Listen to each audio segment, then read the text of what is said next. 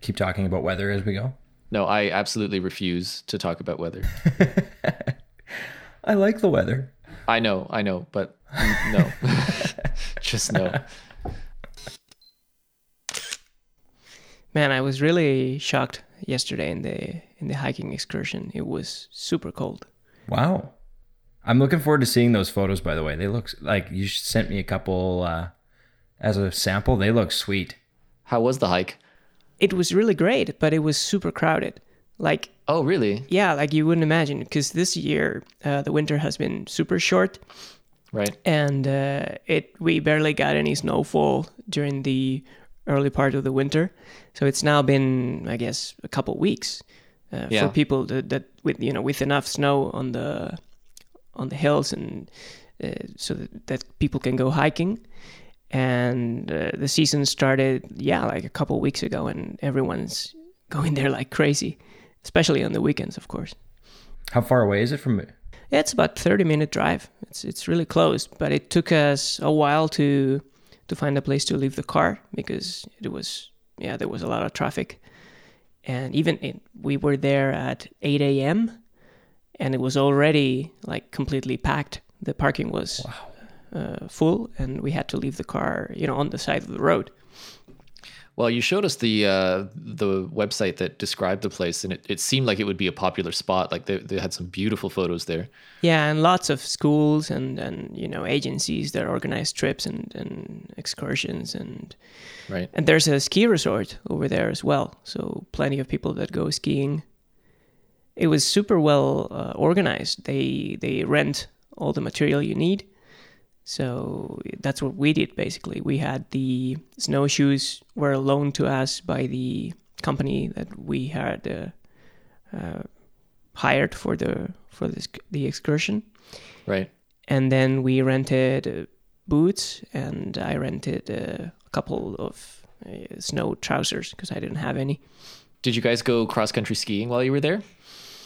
No, it was just with the snowshoes walking across the forest, really. We went from Navacerrada, which is the main peak, to another place that's called, in English it would be like the Seven Summits. It's Siete Picos in Spanish.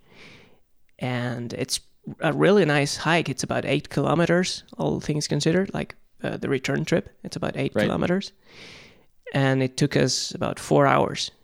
So that's pretty good. Yeah. It was Through the snow. it was a pretty good day. You're able to lift your legs and everything at the end of the day with walking through that kind of snow? That's impressive. I was really, really tired by the end. Yeah.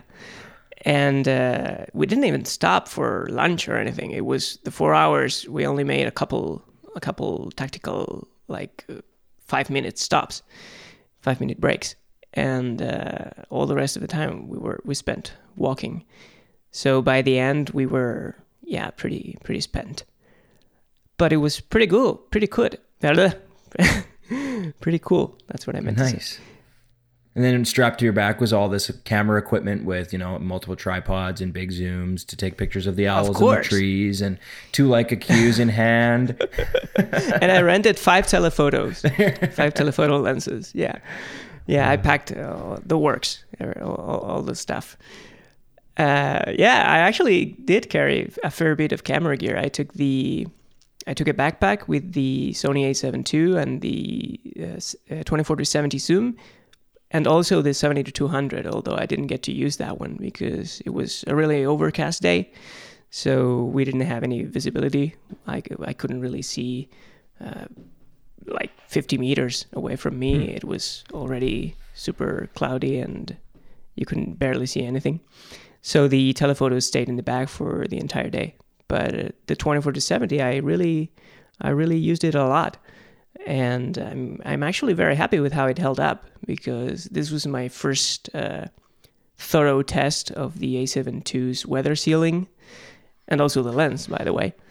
So I'm happy to say that it did held up pretty well, better than I was expecting it to, because it got some snow on it at some point during the hike, Okay, so here's a question for you, because this is like a struggle for, I think, anyone who shoots in the winter. Did you have gloves on while you were shooting? And if so, did you find that the A7 II was a comfortable camera to use with gloves, or not so much? It was. I had 2 pairs of gloves, actually, because I didn't have proper snow gloves, so I resorted to wearing 2.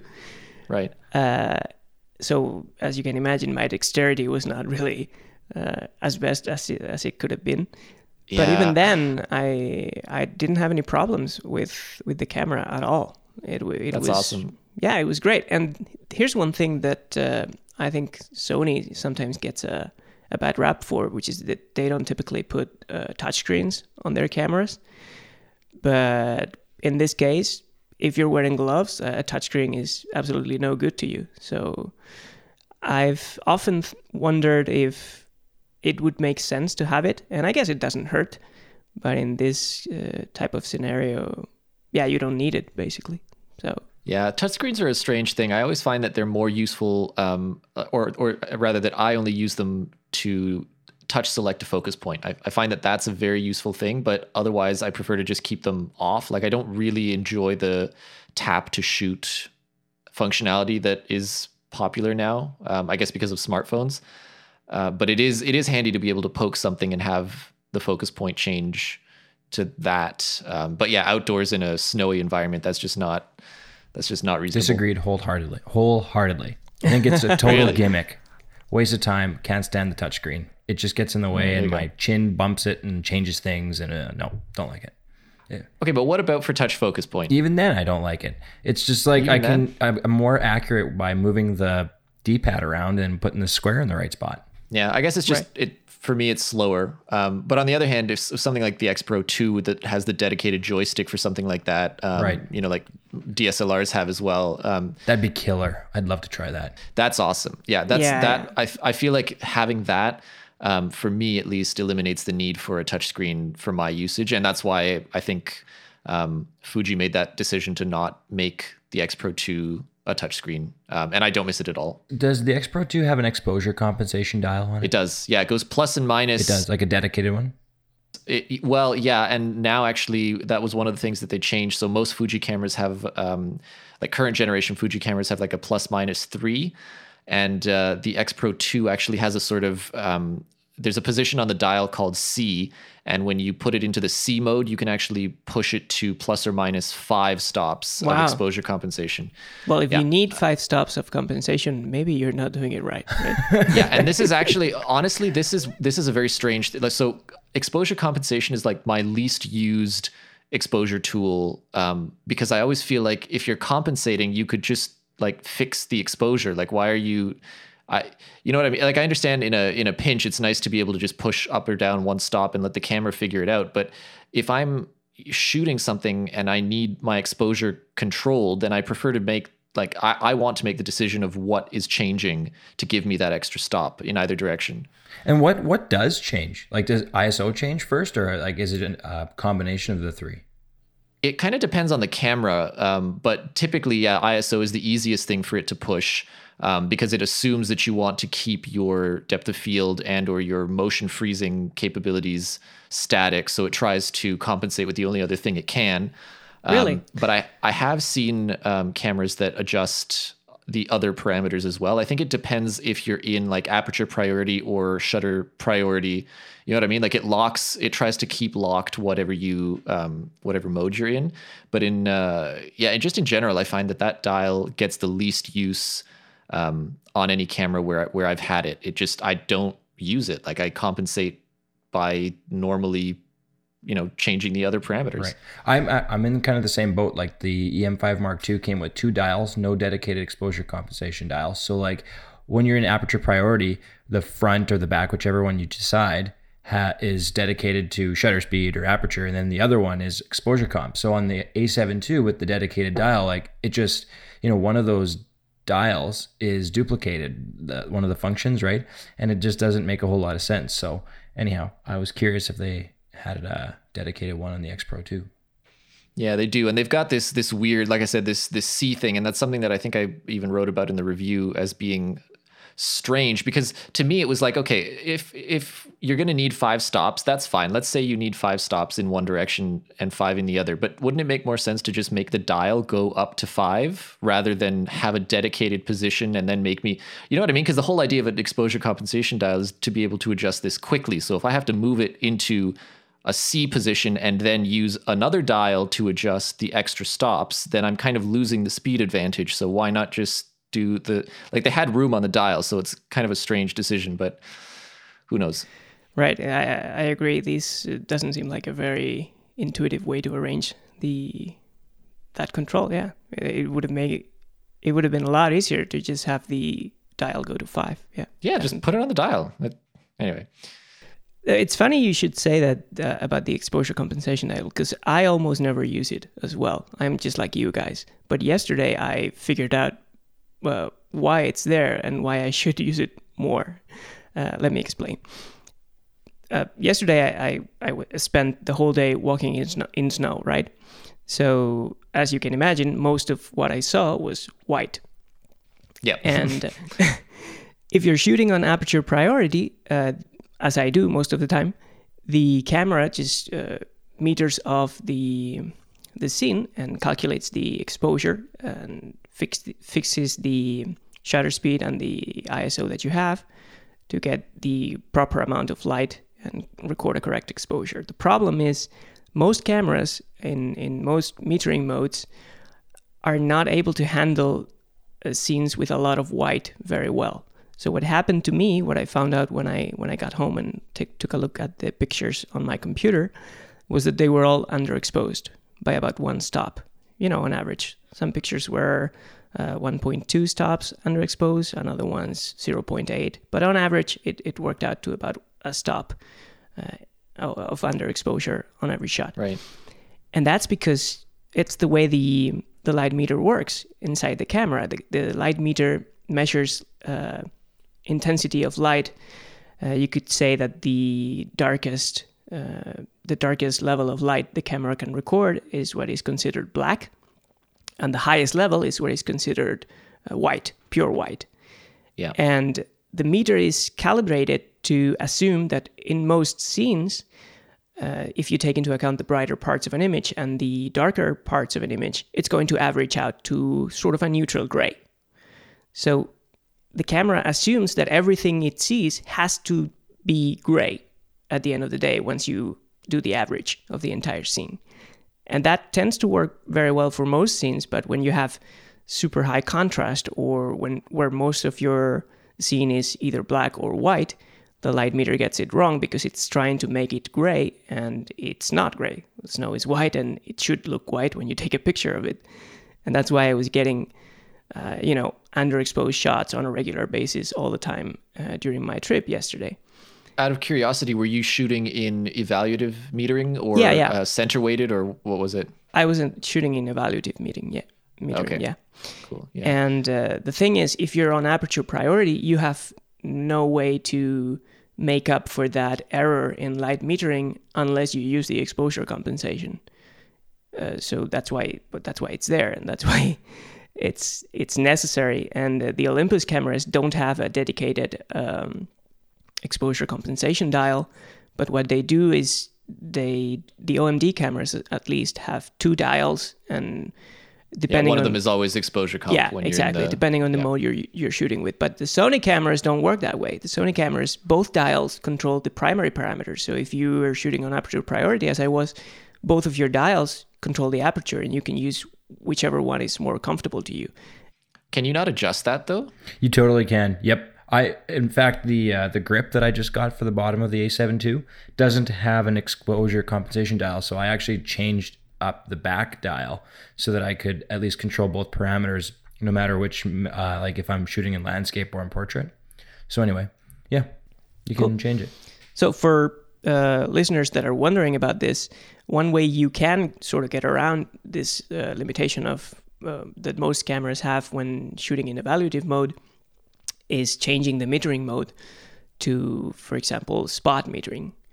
And you select the point that you know is the exposure level that you wanna sort of grab as a reference, and it'll meter and it'll use that level for the entire frame. That way you can get around this type of scene that tends to confuse the default metering mode of most cameras, which is called evaluative mode for Canon, I believe. Every manufacturer calls it a different way, but it's all the same, really. Yeah, they all have some different name for it. And usually that point, if you're in spot metering mode, usually it's linked to your autofocus point as well by default, at least. So that's, you kind of know that wherever you're focusing, if it's on the subject, that's what the camera is metering for light levels as well.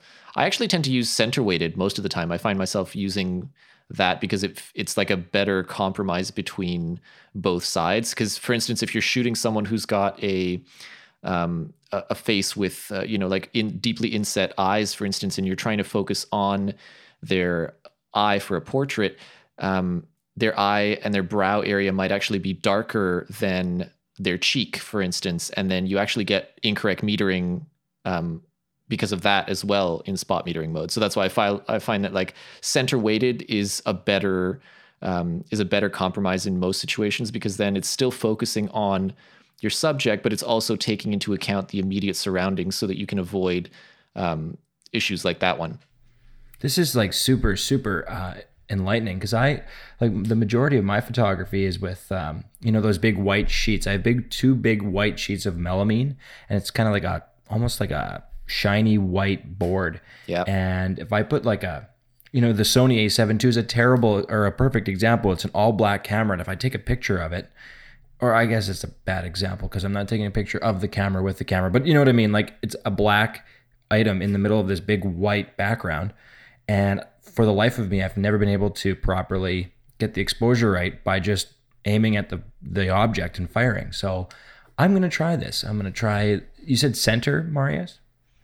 Yeah, usually it's called like center weighted or center something. It's basically the in-between one, right? Because on the two extremes, you've got spot and evaluative or like full scene interpretation. And then there's usually, I think most cameras have one in the middle where it's like the area around your focus point only, rather than the full scene. So that's the one that I tend to stick to use for pretty much all of my shooting. And I just find that it allows me to, I guess this is why I don't find myself using exposure compensation dials, because I almost never find the metering off by enough to feel the need to compensate that way. And whenever I do, I just, like I said, I fiddle with the settings myself. Fascinating. I can see a difference already.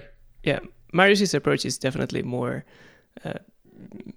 canonical, more correct, if you wanna call it that way. What I do is just I tend to eyeball it.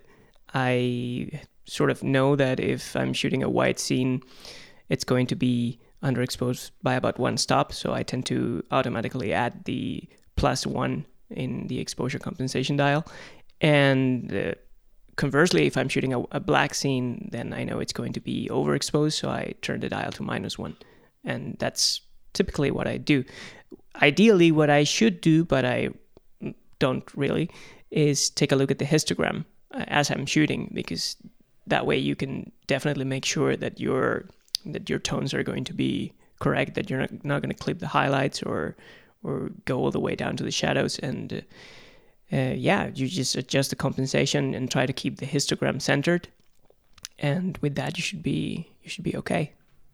Yeah, that's kind of one of the reasons that I really like cameras that have good EVFs and customizable EVFs, because even just having a tiny little histogram reference in the bottom corner is it's so useful to be able to glance there and just double check, because especially on like an EVF is one thing, but especially if you're on a camera where you're looking at the back LCD screen instead, sometimes they have like automatic brightness adjustments and things like that can really throw off your understanding of like how the exposure is actually being captured rather than what it looks like on the screen. So as long as you have that histogram, at least you can always use that as a definitive reference to say, okay, this is properly exposed or not.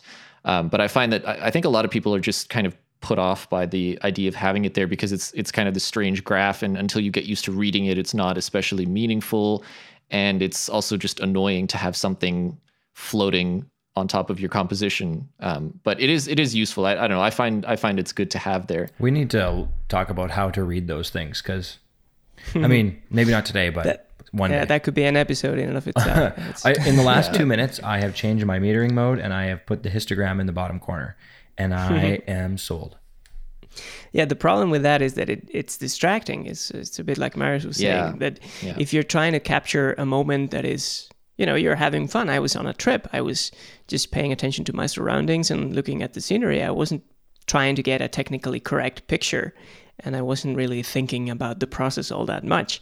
And if I had to stop and look at the histogram and at the exposure compensation, it sort of takes you away from the moment a little bit. So unless you are so experienced that it's all just muscle memory to you. But that wasn't my case, yeah. Yeah, I think that's the big struggle is you have to get to the point where it's not distracting you, and then it just becomes another utility on the camera. But getting to that point is not, it takes some time. This is, you know what, I think honestly, this is a lesson in why you should shoot RAW, even if you only use JPEGs, because one stop. Right, because then you can just change whatever you want later. Yeah, exactly. Like one stop of exposure error one way or the other in post these days with the files that we get out of our cameras, especially you guys shooting Sony, like you have so much dynamic range in those RAW files that it's insane. So feels like cheating. Exactly, right? So I mean, it's like you can actually get it quite wrong out of the camera and still be able to get a very usable image out of it just because of that extra latitude provided by the RAW file. So this is why, like, a lot of there's a trend now, I think, among Fuji shooters, especially. I see a lot of it on the internet. Like they're saying, oh, now that I shoot Fuji, I will just shoot JPEG. And I don't do that, because while the JPEGs are beautiful and 90% of the time I can use those, it's always nice to have the RAWs. Like I don't understand why you wouldn't want to have the highest possible quality of that image, even if that's not what you use. Like just for archival purposes, if you ever want to go back, if your editing style changes, or if the technology for interpreting image files changes, a JPEG is one static snapshot of that data that you can't do very much with. Whereas a RAW file, at least you'll always be able to use the full breadth of current photographic technology to manipulate it. So it's always nice to have. Totally. Yeah, even as a backup strategy, it's always worth it. Yeah. So separate issue, but anyway, that's yeah. Yeah, but if you want to shoot JPEG, by all means do it, but at least enable the RAW plus JPEG option, and that way you get both. Because storage is cheaper. Yeah, exactly. And to only keep the JPEGs, it's like shooting yourself in the foot. At some point, you're going to mess something up. And it's not a matter of if, it's a matter of when. Yeah. And for example, yesterday, sure, I guess had I shot JPEG, I could have raised the exposure by one stop. It wouldn't have been the end of the world. But the result, I don't think it would have been as clean as I got it to be with the RAWs. So yeah, I was editing like a year after a bunch of photos from our Vancouver trip last year. They were all JPEGs, and it's amazing how limiting those JPEGs were. Would have loved to have them in RAW afterwards, after like editing them the third and fourth time. Exactly. And the problem with JPEG editing is that it's a destructive process. So unless you save a version of the JPEG for each alternate edit that you want to do, every change that you do to the JPEG is, destroying information, and you can't undo those changes. So that's a problem too. Oh, RAW versus JPEG, another topic, along with histograms. Oh, techie. We have our work cut out for us. Overall, what kind of bag did you carry all your stuff in when you went on your trip, or your hike yesterday? Well, I thought about it, and I at first I wanted to carry a camera bag, but I realized it wouldn't be very practical because I also needed to carry a lot of stuff that wasn't photography related. So what I did in the end was carry a regular backpack, and I used a couple pouches to put the camera inside and the telephoto lens. Probably a good call, hey, if your big leather Ona bag would have been in the snow, I can't imagine that would have turned out well. Yeah, I wouldn't have been able to relax all that much. There's only so much leather conditioner out there. Exactly. No, but I did take my Gorak GR1 backpack, which is a fantastic bag and can handle pretty much whatever you throw at it. So I wasn't concerned at all, and I knew that my gear would be safe because the pouches that I used to carry the camera and the lens were also padded on top of the padding that the bag has. So yeah, I didn't have any problems with that. Are those GoRuck ones? Are they camera dedicated pouches or? No, I own a camera pouch that is not from GoRuck. That is just I don't know which brand it is, but just a regular camera bag maker. I think it cost me like $20 or something. So it's a generic pouch that can fit a DSLR style body without a lens, but because the A7 II is smaller than a typical DSLR, I managed to fit the body with the 24-70 attached. Oh, nice. So it worked out pretty nicely, yeah. And then I used the GoRuck Field Pocket, the smaller one, to carry the 70-200, which is just the right size. That pouch works perfectly for that lens. And since you can attach it to the top of the bag and it stays put, fixed to the top with the MOLLE webbing that these bags have, you can have it there on the top and it's not gonna drop or it's not gonna move. So it was a pretty good solution, all things considered, despite it not being a proper camera bag, if you will. It worked out very well and better than most camera bags would have. Well, why don't we dive into that a little bit? Like, are you a backpack or a messenger bag kind of guy? I have a messenger bag. I also have a normal backpack, and we're going on a trip eventually, and I don't know what I want to take. Like, I just imagine a messenger bag being a complete nuisance on a long trip, but I also get the messenger bag idea too, so. Right. If you had asked me that question 2 months ago, I would have said messenger bag all the way. But I suspect I'm going through a transition into becoming more of a backpack guy. Because, yeah, on my last trip to Paris, I spent 4 days walking for like 10 hours each day with a messenger bag completely packed of camera gear. And it's not really convenient or comfortable. And at the end of the day, my shoulder was killing me.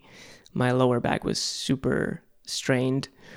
So, yeah, I don't think I'm ever going to take a messenger bag on a trip again, especially on a long trip where you're going to be, doing touristy things. Right. And the big leather bag just adds that much more weight. Yeah, exactly.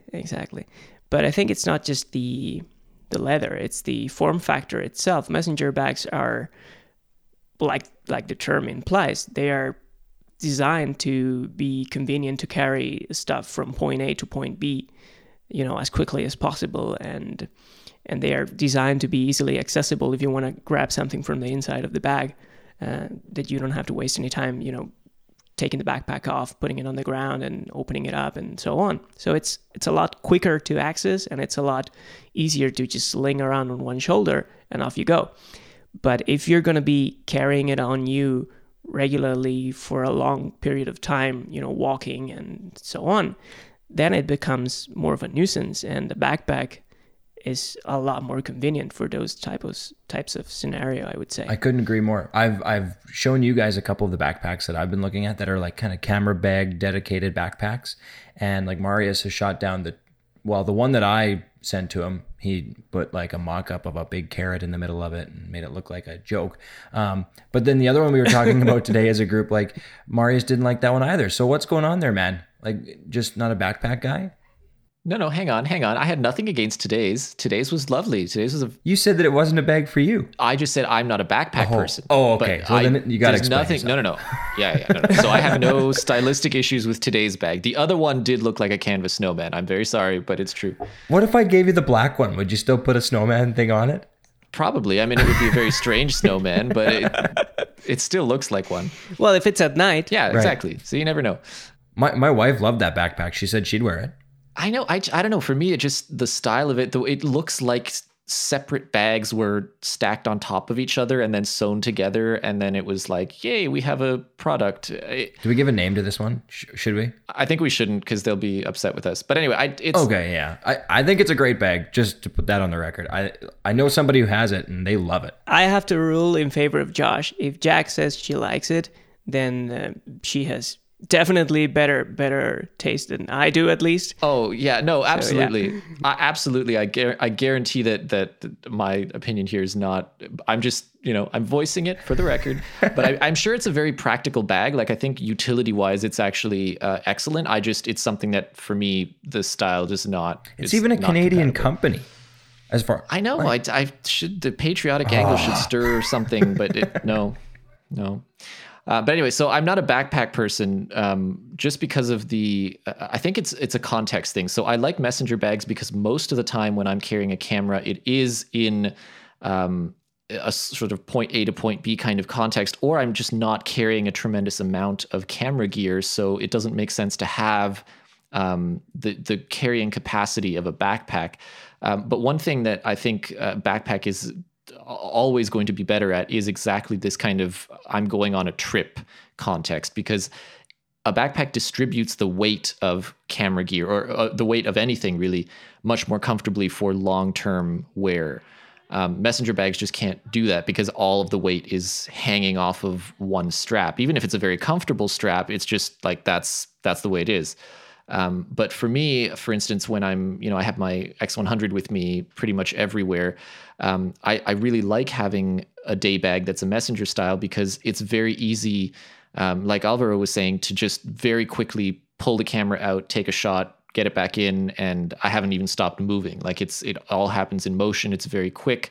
Backpacks, I find it very difficult to have that same fluidity.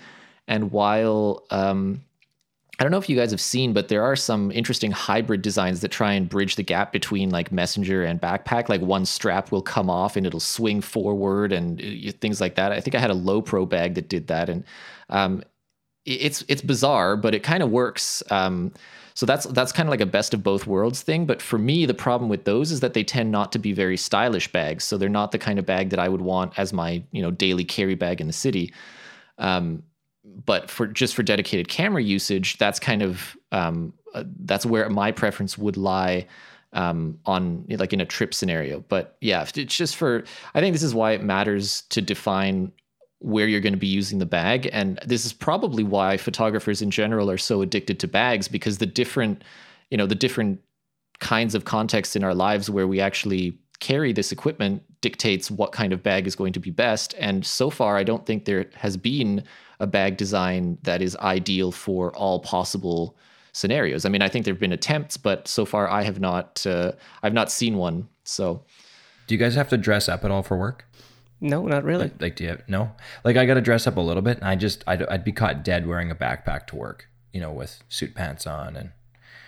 Yeah, like that just doesn't work. There's no backpack where that fits. It doesn't. So that's another thing, and that's why I'm saying like daily carry, it just doesn't make sense. Yeah. Can you imagine a briefcase camera, like something with, that'd be perfect. I'm sure there are. Could you imagine? Yeah. Oh, need a quick shot. Papers everywhere. Yeah, the camera bag industry is very weird because on paper, there are a ton of options. So whatever you can think of, somebody has tried it, somebody has made it. But, funnily enough, once you insert looks into the equation, then it's like a desert. Like there are almost no bags out there that are functionally good and look good. And off the top of my head, I can think of only Ona bags, the Billingham bags, and now these Zging bags that we just found out about today, by a random chance, and they actually look good. But yeah, it's like everyone who's designing camera bags out there is either like a super techie person that is obsessed with, military spec gear and the way these things look, or just doesn't have very good taste, because it's surprising to me. I mean, there's like a million different designs and they're all equally ugly. Why don't you tell us what you really think, man? I'm on when it comes to those Ona bags, they're really, really pretty, but I don't want to admit it, but I'm actually a little disappointed with mine. It's too small. That's my own fault. But which one do you have? I have the Berlin 2. It's that like Leica version of it. Right. Okay. And yeah, it's too small and it's really heavy for how big it is. It looks awesome, but And I mean, I'll carry it with, you know, a camera in it, but I can't do anything more than that. It doesn't fit a full, like the iPad Pro. And anyhow, that's why I'm in the market. You know, the funny thing is, I have the leather Brixton from Ona as well, and that one's too big. So it's like we both made the wrong choice. And I bet our friend and friend of the show, Mike Bates, who owns the leather Prince Street, is just laughing himself. Yeah, he probably is. Laughing right now like crazy because he actually made the right call. And I wish I would have bought that one by far. me too, because the Brixton is amazing and I love it, but it's just big enough that it's not really that comfortable to wear, especially once you have it on your back for like a good couple hours. And as soon as I put the laptop in, which is the main reason to get that bag, because it's the only one that can carry a 13-inch laptop. But as soon as you put a laptop in, it's just too heavy. Between that and the leather, and if you want to carry the camera as well. Especially as a messenger. It becomes really, really heavy. And it's okay for what we were saying before. If you want to go from point A to point B, you know, in your city, and you're going to have it on you for an hour, the time that it takes you to get there. And once you get there, if you can just leave it, lying around on the floor or on a desk or whatever, if you can just take it off, then it's okay. And I'm sort of learning to love my bag again, because after the trip to Paris, I was, I was reluctant to use it. I was like a bit pissed off that I really didn't enjoy it that much during the trip. But now I'm slowly learning to love it again. And it's taken me a while, and I suspect I will get there in the end. Marius, don't you've got a new one that we've never heard of, a new messenger bag of sorts. I do, yeah. So I am in the midst of reviewing a bag by a company called Wotan Craft, and they provided a bag that is called the Scout. And I guess it's kind of like their equivalent of the Prince Street. I think that's probably a good way to characterize it, just to give you a reference for size and shape and stuff like that. But this is an outstanding bag. I don't, spoilers if you care about the review, but it's like, I have been incredibly impressed with it so far. I've been wearing it daily for, must be like more than a month now. And it's like, I'm coming from a Think Tank bag, so I don't know how you guys feel about Think Tank, but they've sort of been my go-to bag company forever.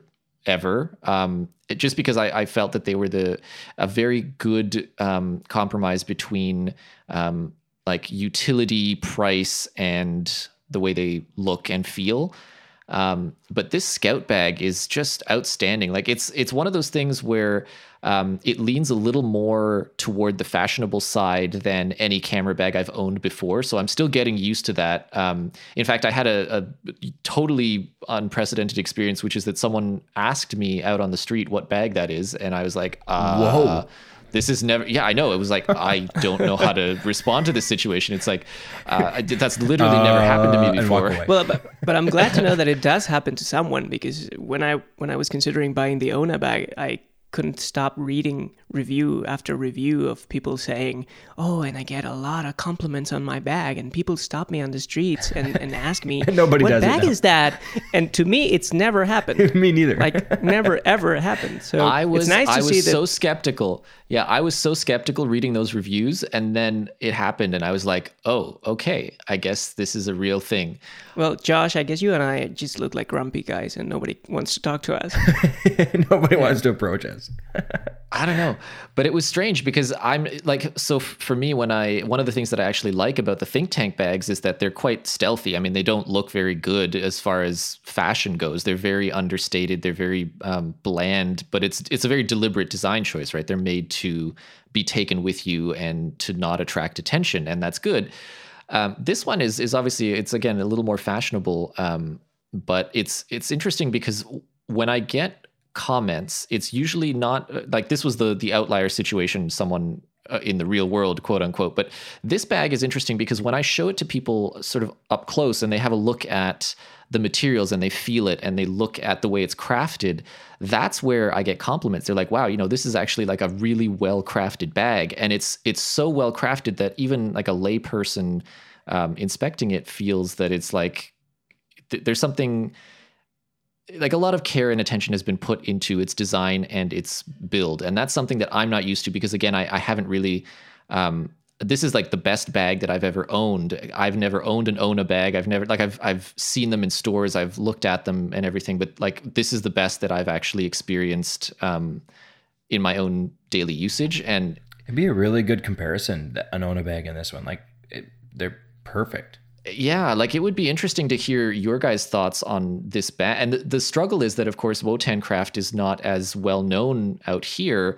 I believe they're based in Taiwan. I might have to correct that later. I think that's where they're based. But in any event, it's a very small company, and it's like, it's unbelievable how much quality they've put into this, just to the materials and everything. So anyway, I'm very happy with it so far. But again, it is one of those bags where I wouldn't take this with me on a trip, for instance, because it's a messenger bag. So the style is just not the right fit for carrying camera equipment for 10-hour days walking. Like it's just not, it doesn't distribute the weight exactly that way. Which color did you get? I got the stone gray one, which we'll put a link in the show notes so you can actually look at this bag. Yeah, and I got the vintage gray one here online. Looks really nice. That's the one. Yeah, vintage gray. That's the one. It's beautiful. Beautiful bag. Yeah.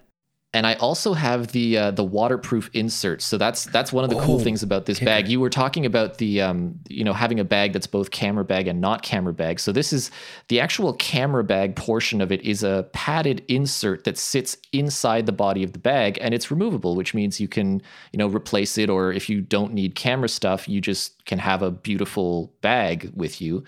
But they also sent along this waterproof version of the interior compartment, which is really cool because you can actually submerge that portion of it, and it'll survive, which is cool. But it's basically like the same size. It's padded. It's got on the inner lid, it's got a sort of removable pocket thing. It's difficult to describe, but it's same idea, like really top-notch craftsmanship and very well thought out bag. I will say it's not one of those bags that has like a huge number of compartments and things like that. So if you're into, the super modular bags that have a pocket for everything, this is definitely not it. This one has just enough pockets that I think it maintains utility, but it's not overly complicated. Like you don't get side pockets and things like that. You've got two front pockets. You've got a back pouch. You've got the interior compartment. You've got a tablet sleeve area, I guess, on the inside. Which actually, funny story. I need something that can carry my iPad Pro now that that's with me as my main machine, and they thought that this bag could not carry the iPad Pro because it didn't occur to them to try it, thinking it would be too big. And indeed, it doesn't fit in the dedicated tablet sleeve. But as it turns out, it does fit perfectly in between the camera compartment and the back wall. If you just slide it in beside the camera pouch, it works. It fits just fine. So I was like, hey guys, did you know that that it works this way? And yeah, it turns out that it fits. So for me, this is now ideal because it means whether or not I have camera equipment with me, this bag can carry everything that I need. It looks great for business stuff, and it's comfortable. So nice. Very happy with it so far. Score one for bringing up a name that nobody else will. I had not heard of this before you had brought it to my attention. So cool. Yeah, it was a discovery for me. And I feel like there's a lot of companies out there that are like this in the sense that they make really, really excellent products and they just don't have that much mind share yet. So I'm happy that we have an opportunity to draw attention to their good work and to share with people that, hey, there's another option beside the big brands that you probably have heard of. So Alvaro, should we add another 2 to that conversation? 2 bags that people may not have heard of? Because we could start with like one. I'm probably traveling in June, and I'm doing a lot of pre-brainstorming for all the purchasing I get to do. It's my favorite part of the trip, to be honest with you. But I'm looking at, I think I'm going to go with a backpack instead of the Messenger for our trip. And I'm looking at either the Langley Alpha Pro, which is a backpack that is kind of, it looks like the bag that Marius talked about earlier, where it's like half bag, half backpack stacked on top of each other. And then there's another one that Alvaro brought up today, and that is this, how do you pronounce it? Zkin? I guess so. It's Zkin? yeah, it's like skin, but with a Z instead of an S. Skin with a Z. Exactly. And that backpack, is it Yeti. the Yeti? Is that what The they call Yeti, it? right. And it is gorgeous. It's even got a couple features that I think have a head up over that Alpha Pro backpack. So Yeah, I don't want to rub it in, but it's like somebody looked at the Alpha Pro and decided to do it right. yeah, it looks like it. So I'm leaning towards this one, but because Alvaro discovered it, I gotta let him brag about it. No, it's a like you said, it's a beautiful backpack, and it's very. I think it's very versatile because it's sort of divided into, like, the bottom half of the bag is dedicated to camera gear, with a configurable insert, padded, with padded compartments that you can arrange in whatever way you prefer. And the neat thing about it is that you have two side pockets, zippers, that give you access to that compartment so that you can just grab your camera from inside of the bag without taking it off your shoulders. Right, and that's the age-old argument against backpacks, right? Exactly, yeah. Typically, when you have a camera backpack, if you want to access the interior, you usually need to take it off, put it on the ground, and open it up and, grab whatever you need from it. But with this sort of quick access mechanism, you get to have your cake and eat it too, basically, because you get all the convenience of a backpack, and you still get quick access to your gear, and you don't need to take it off, at least to access the most frequently used items, because you cannot get to every item from those side pockets, I guess. But for the 2 or 3 things that you use most often, it's going to work pretty well. And then the top of the bag is just like a regular backpack. You have a compartment where you can put whatever stuff you want to take with you on a trip or on a walk or whatever. And it works very well. I actually like it a lot aesthetically, and functionally it seems to be a pretty good bag as well. So definitely worth considering. A little bit on the expensive side, though. A little bit. Yeah, but it looks like it's very well made. It True, has leather accents, and the design is functional while still being visually good looking, which is something I really appreciate in a camera bag. I really like the top, how it's a drawstring close. Yeah. It keeps, I have one of those big, big backpacks that you take that make it look like you're really backpacking through Europe or something. And maybe for Alvaro, like, it'd be backpacking through North America. I don't know. But anyway, I like those drawstrings, and this one has that. So score 1. Yeah, and it looks good, and it's functional, like I said. And yeah, I would definitely recommend it.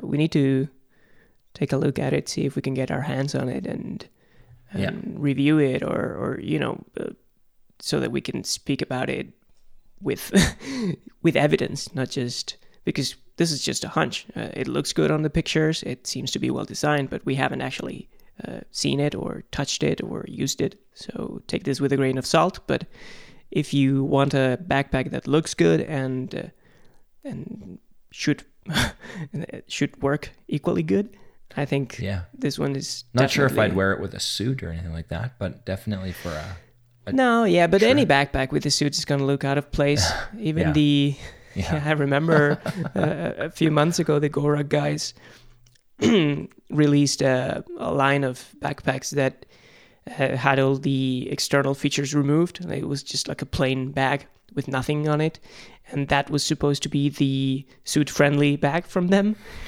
But I don't know how well that worked out for them, because I haven't. Well, maybe they still sell them. I'm not sure, actually. So take a look. We should probably confirm that. But yeah, I don't think it worked out very, very well. So, Marius, do you think that this is a better looking one than the bag that shall not be named? I do. This is a better looking bag than the one that shall not be named, definitely. It's still not a bag that I would probably it's not one that I would be clamoring to buy, but it wouldn't be because of the style. It would just be because for me, again, I'm much less frequently in situations where I need a backpack style bag. And in those situations, I'm often not carrying a huge amount of camera gear. And this is why it's so individual, because often when I'm traveling, I try and have the minimal amount of camera gear with me. So for me, usually just having a standard backpack makes more sense, with a little insert of some kind. And that's the way I've been traveling for several years now, is just having a pretty standard crappy backpack with a camera insert inside of it, protecting whatever, one camera and lens, or one camera and two lenses, or the X100, or whatever it is that I'm taking with me. So that's kind of why, but it does look good. I do like the look of this backpack. One thing I wanted to ask you guys about is how you feel about pricing, though, because I feel like this is something we've not really mentioned, because most of these bags are not like, they're not budget bags, right? And so this is an important factor when you're deciding on a camera bag, is like, how much are you willing to spend on it? And I just wanted to get a sense of where you guys land on this, because it's strange. I feel people are very adamant about this, and for some, they look at an Ona bag and they're like, oh my god, that's so overpriced, and da da da. And I wonder if it actually is or not. And just where are you guys on the pricing of these premium bags? I guess we can call them premium bags. Alvaro, do you have any quick quips for him? Yeah, before I get into that, though, I just wanted to point out that the Gorak bag that I mentioned earlier is still for sale. It's called the SK26. Ah, yes, that's the one. And it looks just like a GR1, but without the webbing and the sort of more military-looking features. And there's actually a picture of a guy in a suit wearing that backpack. And don't get me wrong, I love Gorak, but this is just it doesn't work. I'm sorry. Wearing a backpack like this with a suit, especially the aviator sunglasses. Yeah, I don't. But hey, different strokes for different folks, I guess. Okay, so back to topic. I think what you said, Marius, is exactly right. I mean, the problem that I see in the camera bag market is that since there are so few options that actually look good, the brands that put them out, I think they feel like they can charge a premium for them. And unfortunately, they've been doing so. The photographer and user that is concerned with looks, we have to pay a premium for this type of bag, and as of today, that's still very much the case. And it's all related because these brands, they tend to make really high quality products, like you were saying, and use like very nice materials like leather, and they make everything by hand, and so it takes a while to make these bags. So in a way, it makes sense that they're going to be more expensive. I'm not saying it's completely unjustified. So there are reasons to justify it, definitely, but I don't know that it's that much. I mean, to justify that much of a difference, because the Ona bags, if you want the leather versions, it's almost like double the price or something like that. Not quite double. That leather, though, you and I both will agree that leather is probably the best leather bag I've ever put my hands on. It is incredibly well made. Exactly. Me too. And I was curious about that because you said before, Marius, that you have seen Ona bags before and that the Wotancraft was still the best made bag that you've ever touched. And I wanted to ask you, have you seen the leather version of the Ona bags or just the regular canvas versions? I've seen both, and I've sort of briefly played with both, and this is why I'm not qualified to judge them because I haven't spent time with them. And I feel like a bag is one of those things where really you can't form a reasonable opinion until you've actually spent time using it. So take what I'm about to say with a grain of salt, but just looking at the sheer craftsmanship of the bags and the quality of the materials, I think they're both excellent. I think Ona, like you said, the leather is of exceptional quality. The unit that I was playing with was not especially pliable, but I understand that, of course, like with any other leather, that just softens with use and age. But actually, the reason that I was more impressed with the Wotan Craft bag's craftsmanship is the way that it was all assembled. So the stitching, the precision of the stitching, especially things like that. I don't know if this was just the particular unit of the Ona bag that I was looking at, but it was not really very precise or consistent. And I was seeing some fraying and some, flyaway threads and things like that, which I didn't expect to see in a bag of that caliber. It's just, and again, this might be just that particular bag being in worse shape for whatever reason, but it was a new bag, so the impression was not great. Whereas the Wotan Craft bag, like I said, everything, like from the moment I pulled it out, everything is just so precisely done and so cleanly finished off, and there's no, nothing is hanging over, nothing is sort of, there's no stray ends anywhere, and the material quality is high. So overall, it just gave a more promising impression. But again, that's just, I've spent more time with this bag, so I have a sense for it, which I don't for the Ona bag. So I could be totally wrong, and it's, I don't want to pit them against each other, because I don't think that's valuable, but it's just something that I look to. And for me, it's not so much about the fashion element, it's more about the craftsmanship. That's something that I would be willing to pay for. Is like, generally I don't buy very many bags. So before this one, I mentioned that I use Think Tank bags, and I've literally been using the same Think Tank bag for like 5 or 6 years now. And it's still going strong. So to me, that's like remarkable craftsmanship. That's a well-made bag. Sure, it doesn't look very great, it's not very fashionable, but that thing has withstood all sorts of travel, all sorts of conditions, all sorts of equipment, and it works fine. I haven't had to replace anything. I haven't had to stitch anything up or fix or anything. It's just like, it's solid. And that's the kind of quality that I'm willing to pay for. Right. I don't think you're wrong. I think the Ona bags have been criticized because of their fraying with the stitching, and that's something I've seen around the web on occasion, and I've seen it in my bag too. Even brand new, when I took it out of the box, I did notice a couple points where the stitching was fraying a little bit, and it hasn't gotten worse since. That's good. So I guess it's just a matter of the finish, the fit and finish. Yeah. I wouldn't say that it takes away that much from the overall quality of the bag, because the leather is just fantastic, and it's still, to my eyes, it's getting better every day, because it just earns character the more you use it. It develops. Yeah, I'll attest to that as well. Yeah, for sure. Exactly. Yeah, that's the nice thing about leather in general, is just that it does get better with age, or better looking at least. And it really impressed me, because of the thickness and the sheer quality of the leather and the rest of the materials in the bag. I have never used a bag that is this well made, and even going at a leather workshop, because we have a lot of those here in the old part of the town in Madrid. There's a street full of leather workshops, and you can see the men there working the leather and making the bags, and it's amazing, really. It's beautiful to see.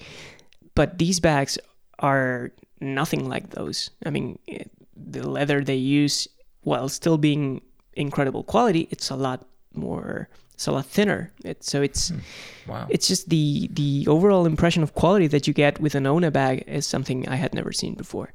So yeah, they do have these issues, but I would still consider them like a top shelf maker for sure. And regarding Think Tank, I couldn't agree more. I also own a Think Tank bag myself, the Retrospective 5. It's a small messenger bag, and I reviewed it for Tools and Toys a few months ago, actually.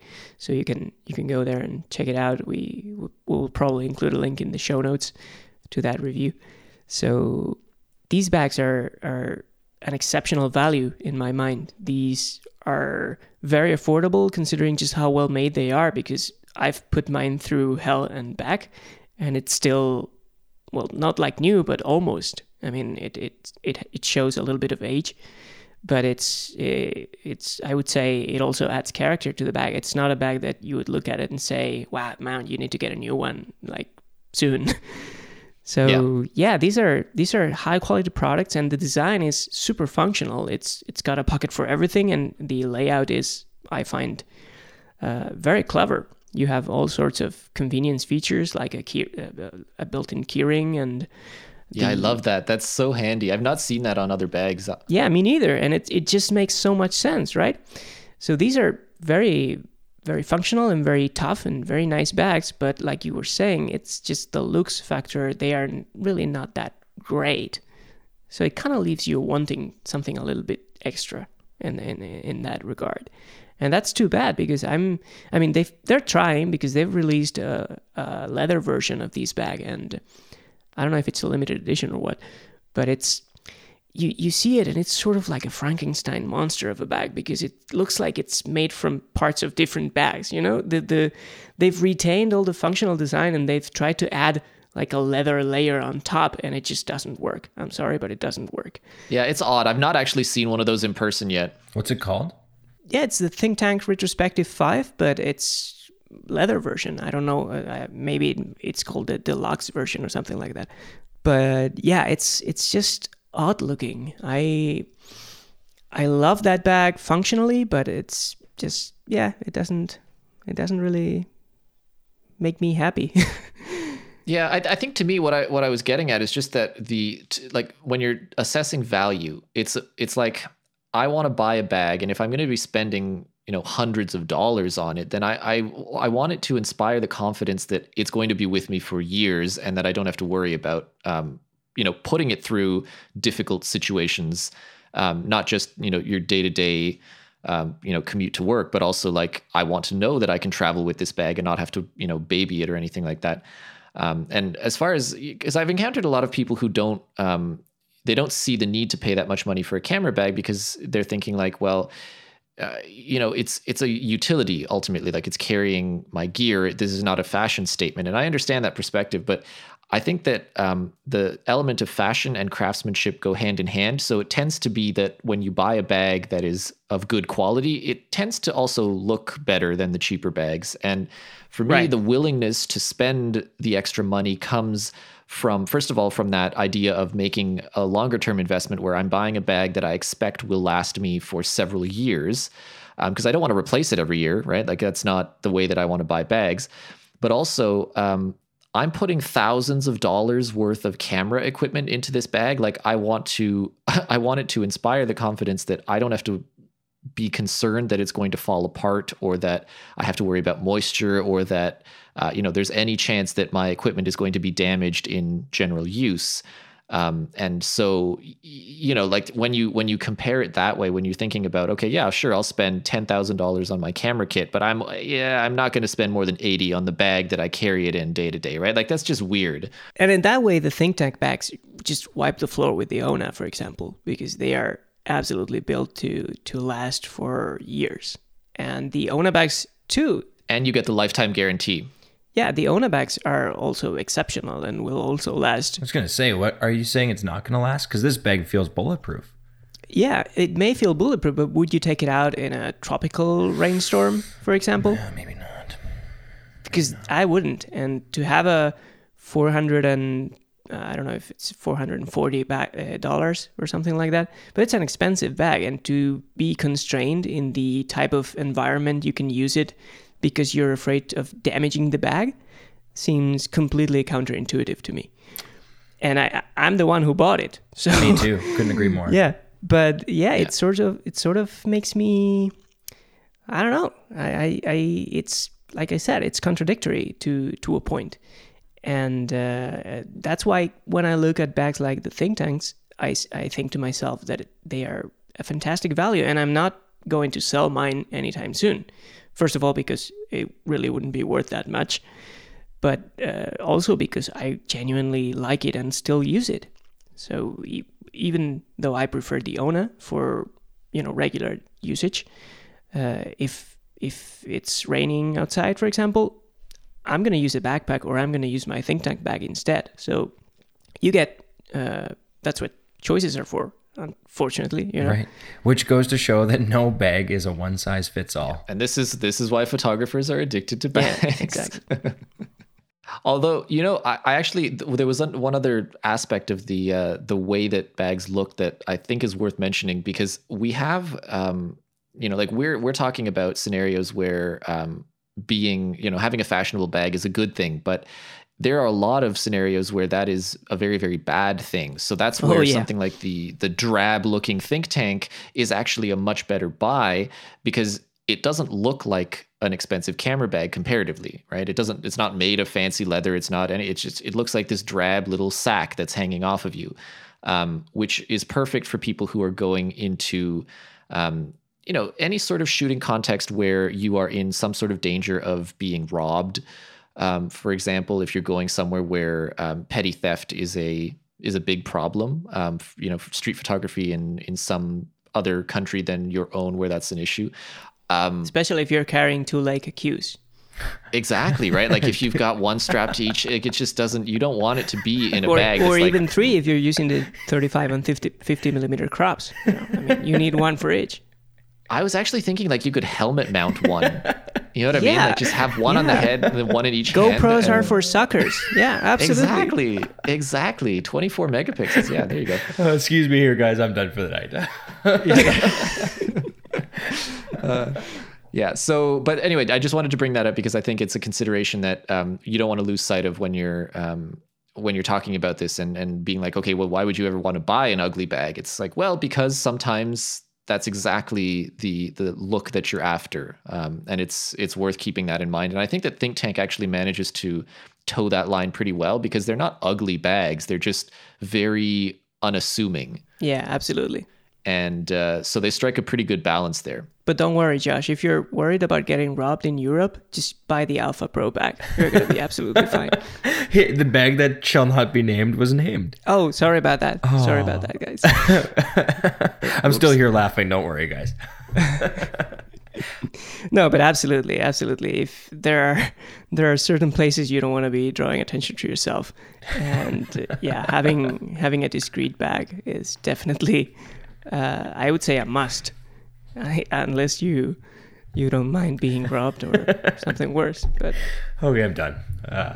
Yeah, I think after this discussion, guys, I think I'm more or less leaning towards either getting a camera bag insert for my current backpack or going with the skin one, whatever you want to call it. Looks good.